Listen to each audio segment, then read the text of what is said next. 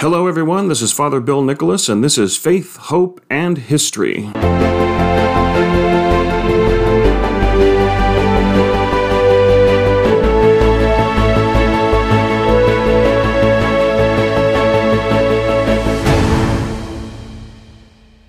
Greetings and welcome everybody. It is Sunday, April 30th, 2023. I'm going to work backwards in time as we remember the events that occurred on this day. It was on this day in 1975 that the South Vietnamese capital of Saigon fell to the communist forces in the aftermath of the Vietnam War. It was on this day in 1973 that three members of Richard Nixon's cabinet, John Dean, John Ehrlichman, and H.R. Haldeman, resigned under fire from the president's cabinet amid the Watergate investigations. It was on this day in 1945 that Adolf Hitler committed suicide as World War II was coming to an end, and the Allied forces, particularly those of the Soviet Union, were barreling down on his capital city of Berlin in Germany. It was on this day in 1939 that the New York World's Fair officially opened, and in 1803, the Louisiana Purchase was negotiated, in which the United States agreed to pay $11,250,000 to France for the Louisiana Territory. Wonder how much that real estate would be worth today, although back then that amount was quite a lot. And of course, perhaps most importantly, it was on this day in 1789 that George Washington was formally inaugurated as the first president of the United States, and he was inaugurated in Federal Hall in New York City, which became the nation's first capital before it eventually settled in Washington, D.C. And of course, we honor and remember the example and the life of George Washington as the father of our country and one of the great founding fathers of the United States, and we continue to pray for the prosperity of our country, even in the midst of the social and political turmoil that we see in our nation today, many of whom would say is because of the leadership that the country currently has. But either way, we hope that the country will make it through, and that it will eventually return to the prosperity and the spirit under which our nation was founded, and that we will truly be a beacon of freedom and liberty around the world. But today, the church celebrates, or at least observes, Good Shepherd Sunday. And I thought on this day in which we have a mass prayer for vocations around the world to the priesthood and the religious life, I would share with you, as a change of pace, my homily that I offer today in celebrating Mass on this Good Shepherd Sunday. So I hope you enjoy it. I hope you find it enlightening. Thank you for listening. Back in 2009, I scandalized a certain contingency here in the Archdiocese of San Francisco because I submitted a picture to the Catholics San Francisco, and it was published. It was a picture of me standing over a boar at the end of a hunt that I went on with some parishioners of the parish I was at in Novato. And of course, some people were scandalized. How could a priest go hunting? Whereupon those who confronted me, I simply said, well, a boar, it's a pig, it's the unclean beast, it must be okay. But on that occasion, it was at a ranch in Mendocino. And of course, it ended late at night. We were heading back to the ranch. There were no lights except the lights of the Jeeps that we were driving. And even there, you couldn't turn them on or off. You turn on the Jeep, the lights go on. And it was a ranch that kept cattle and sheep. And it was divided up by various fences and gates. And as we were coming back about 10 o'clock at night, it was, of course, very dark. We had to pause at one of the gates because one of the flocks of sheep was being transferred from one pasture of the ranch to another. And after all the sheep went through, there was still, naturally, one little lamb that was spooked by the headlights and wouldn't go through the gate, kept hanging back against the fence on the wrong side. And what happened afterwards, I think, is a wonderful metaphor for the role of the shepherd, and even a shepherd insofar as one is a priest in a parish, as shepherding of a parish. And it wasn't so much the shepherd, but rather the sheepdog, not your traditional English sheepdog, but one of those very white dogs that could be mistaken for one of the sheep, comes up to the lamb and nose to nose is beckoning the sheep as it slowly walks backwards, and the sheep, nose to nose, is following the lamb toward the gate. Until, of course, it got spooked again and went right back to where it was before. And then you saw, with infinite patience, the sheepdog coming closer again and nose to nose, beckoning the lamb. Slowly, you can see just the concentration on the dog's face in the lights of the Jeeps. slowly beckons the lamb closer and closer to the gate before the lamb gets spooked again by the headlights and goes back to where it was before. Of course, this goes on about 3 or 4 times. The cuteness had long since lost in this scene, and we're looking at our watch. It's getting rather late, but we couldn't go forward. We had to wait for that lamb to get through. So after the 4th or 5th try, this very, very patient sheepdog at one point just walked around to the other side of the lamb and then barked fiercely at the lamb, whereupon it ran away from him, bleating desperately to get away, and went through the gate where it needed to be. What a great metaphor for being a pastor in a parish. Sometimes you got to make the sheep go where they need to go. But every year, on the 4th Sunday of Easter, we celebrate unofficially Good Shepherd Sunday. It's not an official feast day like Easter or Trinity Sunday or Pentecost, but every year on this 4th Sunday of Easter, throughout the 3-year cycle, the theme of the readings, and especially the gospel, is that of the shepherd, or something having to do with the shepherd. Today, Jesus talks about being the sheep gate. Our psalm was, "The Lord is my shepherd." And so this has come to be popularly known as Good Shepherd Sunday, and as such, we're always encouraged to talk about the need for vocations and the need to encourage people to be shepherds of the people in the parishes, because of course we have seen over these last couple of decades a real dearth of vocations to the priesthood and the religious life. And we're encouraged to talk about that in our homilies, and of course the important role of praying and encouraging vocations in the parishes. There was a time, within most of your lifetimes, a little before mine, in the 60s and the 70s, you did see an influx of men into the seminaries and a great many men becoming priests during the 60s and 70s. I'm sure the Vietnam War had absolutely nothing to do with that, but it was, of course, that generation was the generation in which we saw the large number of men leaving the priesthood eventually, and of course the scandals that we had to deal with about 20 years ago had its increase in that generation itself. But as we see today, we do see such a dearth of vocations that we are seeing the combination of religious orders and their provinces coming together in one province because they don't have the numbers. Seminaries even closing. The college seminary that I went to in Camarillo, California, has closed. The college seminary here for the Archdiocese of San Francisco has closed. And there's a combination of many of the other theological seminaries because they just don't have the numbers to keep them open. And it's always a task of the people in any parish to pray for vocations. And I hope everyone here at some time or another prays for an increase in vocations to the priesthood and the religious life. Well, people often ask me, when did you know for sure that God was calling you to the priesthood? Now, hopefully you know by now, I am not one for really, gooey, sentimental stories of inspiration. So when people ask me, when did you know for sure God was calling you to the priesthood? I answer them, when I was on my knees in front of the Archbishop and his hands were on my head during the ordination. That was the point I became a priest, and I knew there was no turning back. Before that, I was interested, probably from second grade, but in second grade you pretty much want to be everything. And in high school I really started thinking about it, but always open to whatever the possibilities are. It grew on me over time, and then of course I knew for sure on the day of my ordination. At that point, there's no turning back. But what was it that drew me to the priesthood? Let me hold off on that for a minute, and I'll address that a little later. But back to the question of praying for vocations. Hopefully we all pray for vocations. And we ask God to send those laborers into the harvest, shepherds who can lead the flock in the name of Jesus as priests, and of course as religious brothers and sisters teaching in our schools. But the question is, of course, how have we prayed for vocations? And when we really ponder the manner in which we have prayed, I begin to wonder if perhaps God has not been answering our prayers all along. To illustrate that, many of us, I hope, are familiar with St. Augustine. One of the great theologians, had strayed away from the faith before his reconversion and became one of the great theologians of the church's history. Well, if you've ever read his Confessions, I recommend it. But even if you haven't, it's a well-known story that he himself admits, or if you will, confesses in his Confessions, that in his years away from the church, he had a regular prayer he would offer to God. And the prayer goes like this: Lord, grant me chastity, but not yet.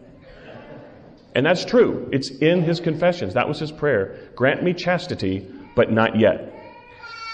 I begin to wonder at times if we have taken Augustine's prayer for chastity and turned it into our prayer for vocations, perhaps without even knowing it. And when we look at the disposition of how we pray for vocations, I wonder if perhaps the prayers have been, Lord, grant us more priests to serve in our parishes, but not my child. Lord, give us more religious brothers and sisters to teach in our schools, but not my son or daughter. Lord, give us more vocations to the priesthood and religious life, but not me. We're going on now the third generation, perhaps, of people in the church who have perhaps prayed with that disposition. And are we surprised then that we have such a dearth of vocations in our parishes and in our schools? Has God perhaps been answering our prayers all along, when an entire generation of people are praying that someone else's child answer the call, or that someone else other than me answer that call? Maybe God has been answering our prayers all along. And that is what ultimately drove me to the priesthood. I got tired of praying for someone else to enter the priesthood. I've been praying ever since first grade. Sister Frances Borgia, my first grade teacher, pray for vocations. But then I began to ask myself, what about me? Why not me? Because how good is it if we're praying for vocations, but aren't willing to consider it ourselves or encourage it among your own children? I won't say our children, I have no children. And perhaps if we really reflect, is that the disposition with which we have prayed for vocations? Early on in my seminary career, when I was in my first assignment, we had the evaluation team evaluating our school from the WASC team. And among the team of evaluators was a member of the Dominican Sisters of Mission San Jose. Actually, my mother belonged to that community for about 5 or 6 years before she left. And boy, am I glad. And they say in that community that she's the only sister they've ever had who left and sent a replacement. Actually, my dad's sister, my mom's sister-in-law, after my mom left the convent, my Aunt Donna joined the sisters. My mother was her contact with the sisters. And this year on Pentecost, she'll be celebrating her 50th anniversary. So I'll be looking forward to celebrating that down in Mission San Jose. But one of the sisters of this evaluation team was from that community. And in one of the meetings with the parents over the evaluation to get feedback about the school, one of the parents was bemoaning the fact that we used to have sisters in this school. How come we don't have sisters anymore? Where are the sisters? Why don't we have sisters in our schools? And the sister very simply said, well, send us your daughters. Whereupon, how do the parents react? They react like most Catholics do when they hear something challenging. They got mad. And I got to really admire the brilliance of their response. It's not our job to provide the sisters. Early on in my seminary career, when I was a seminarian in Southern California, after my first year in the seminary, I trained a young man. It's just one of the group of altar servers that I trained. He eventually grew up to enter the Dominican community, who have their priory here in Oakland at St. Albert's, and he did his novitiate at St. Dominic's Parish in San Francisco. By that time, I was a priest of San Francisco. I know the Dominicans well, and I visited him in his novitiate, and I was present for all his milestone events, his first profession, his final profession, his diaconate, which was done at St. Albert's Priory by the Bishop of Oakland, Salvatore Cordileone.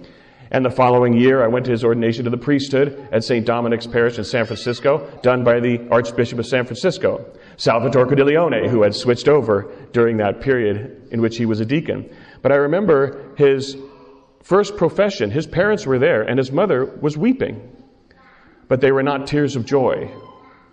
She was not happy that he was thinking of entering the Dominican priesthood. He was the only son. By the time of his ordination to the priesthood, she had come around, fortunately, and was very, very happy, very proud of him, as was his dad and his 2 sisters and the rest of his family, and of course the parish and yours truly, who knew him as an altar server. But every now and again, we do see parents with that disposition. Are they open to their children entering into the religious life or the priesthood? Do they manifest that in the attitudes toward vocations to the priesthood and the religious life? I knew one gentleman with me in the seminary in L.A. He's now a priest, but he was an only child. And his parents were dead set against his becoming a priest. Why? Because this poor guy, their only child, was supposed to provide them acres and acres of grandchildren. But so adamant were they that they didn't even go to his ordination. From my parish, there was a young lady, family, sister, her sister was a classmate of my own sister's, very Catholic family, very active in the parish.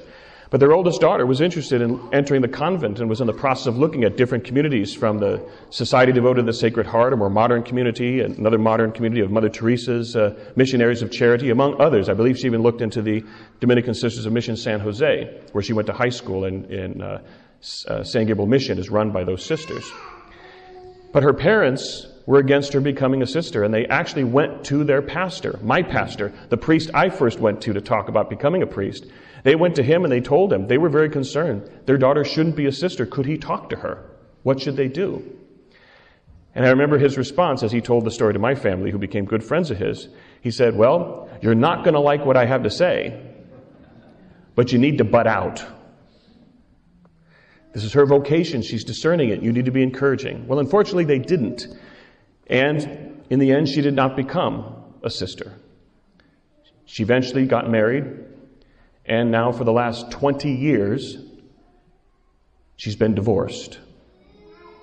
Ineligible now to become a sister. When I was in my second assignment, St. Cecilia's here in San Francisco, I was at a basketball game, and I was sitting a few rows back on the benches, the bleachers, and in front of me were a couple of mothers in the midst of cheering, were chatting among themselves, and I overheard one of them say, "My son, 5th grader, my son came home the other day and said he might be interested in becoming a priest. Have you ever heard anything so stupid?" Whereupon another mother said, "Well, he won't if you're going to be paying for college." Whereupon a third one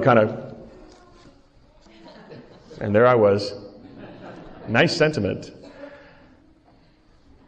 And I've seen other such examples as that. Another grandmother from my first assignment, had said to me, very proud of her grandchildren. She said, "Father, I have 9 grandchildren and they're all professionals." Of course, I wanted to ask her, professional what? Maybe they were professional hitmen, I don't know. But I said, "Oh, that's wonderful. Are any of them priests?" To which her response was, and I quote, "Oh, heavens no." Obviously, people who are positively disposed toward vocations, but what is their own disposition to their own children? And has not their prayer for vocations always been an adaptation of St. Augustine's prayer for chastity? "Lord, grant us more vocations, but not my child, not my son, not me." And so perhaps it's worth looking at how we come to encourage and pray for vocations in the midst of this shortage of priests and religious that we have. And I'm not saying we should, again, succumb to the usual namby-pamby Band-Aid solutions that we always love to hear being brought up. We should just let priests get married. We should just let women be ordained. All I need to do is point you in the direction of the Church of England, which started doing both in the early 90s. And I don't know if it was the cause, but it certainly coincided with a downward trend of that denomination, the Anglicans and Episcopalians, in which they are now so far off the rails that there's a whole population of the Anglican and Episcopalian communities, lay people, priests, and bishops, who are returning to the Catholic Church. Pope Benedict XVI developed constitutions for Anglican Catholic ordinariates, of which the one in the United States and Canada, the first bishop of their kind, was actually ordained a priest with me right here in San Francisco in 2001, Bishop Stephen Lopes. Their charism and ministry is outreach to former Anglicans and Episcopalians who are so discouraged with the direction of their church, again, so far off the rails, theologically, morally, and otherwise, that they're coming back to the Catholic faith. So we need to encourage vocations as God has the church right now, not as we would have the church if we were God. And we do hear people say, well, I'll encourage it when this development happens or when that development happens. And again, how do we go about when it comes to encouraging vocations? Is it an acceptable alternative in your mind for your children and your grandchildren? Do you express that in the attitudes and dispositions you show toward the priests in the parish? If you are aware that perhaps there is someone among you, among your children, grandchildren, or the children in this parish, who may have that potential to be priests, do you encourage them and encourage their parents to encourage them? Or if we have someone we know might be thinking of the priesthood, when he or she, if it's the religious life, in the end decides to take their life in a different direction, do we quietly breathe a sigh of relief? Because that's more grandchildren. I once had a set of grandparents tell me, no, they're not going to be priests. I have a right to grandchildren. I love how the way we have rights to all these different things in this day and age. But let us look at how we encourage, or without even knowing it, discourage vocations of the priesthood. And perhaps the first step we can take in the increase in vocations of the priesthood and religious life is to stop praying for vocations. Hasn't done us much good over the last 30 years. But rather, and most importantly, encourage those vocations.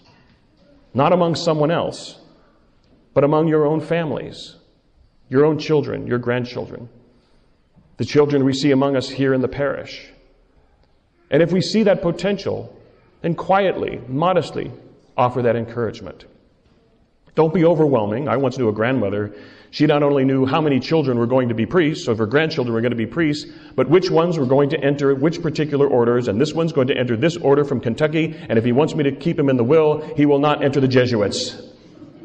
Whereupon I told her, I said, that's the best way to become the grandmother of an ex-priest. But we gently and realistically and solidly encourage vocations within your own ranks. Because as a nation, we really have not done very well at encouraging vocations. We often complain when we have foreign-born priests celebrating Mass and serving as pastors and associates in the parishes. We don't understand their accents as well, but how many of us have encouraged our American-born, clear-speaking children to become priests? We have rectories that have multiple rooms and suites and residences for priests. And in fact, in parishes, it used to be that the reason we have a multiplicity of Masses on Sunday was because we had a multiplicity of priests, and each one would have their own particular Mass that they would say. Now you have 2 priests, if we're lucky, doing the work of what used to be 5 or 6 priests, and woe betide any of them if they even suggest changing the schedule on Sunday. But are we grateful for the priests from foreign countries who've given up their home to save the church and maintain the church in this country? And we've always had that. At one time it was the Irish priests. Very strong Irish presence in the parishes. We couldn't understand what they were saying either. But today they come from Africa, Latin America, Vietnam, the Philippines. And we should express our gratitude to them because they are saving the church that we have been unable to maintain by providing our own vocations. But most importantly, as we continue praying for vocations, let's remember to take that first step and not make Augustine's prayer for chastity our prayer for vocations, and encourage vocations within our own ranks, within your own families, and within your own parish. And then, perhaps then, we will hear God answer a different prayer that we offer. And we will see an increase of vocations to the priesthood and religious life. And we offer those prayers on this Good Shepherd Sunday.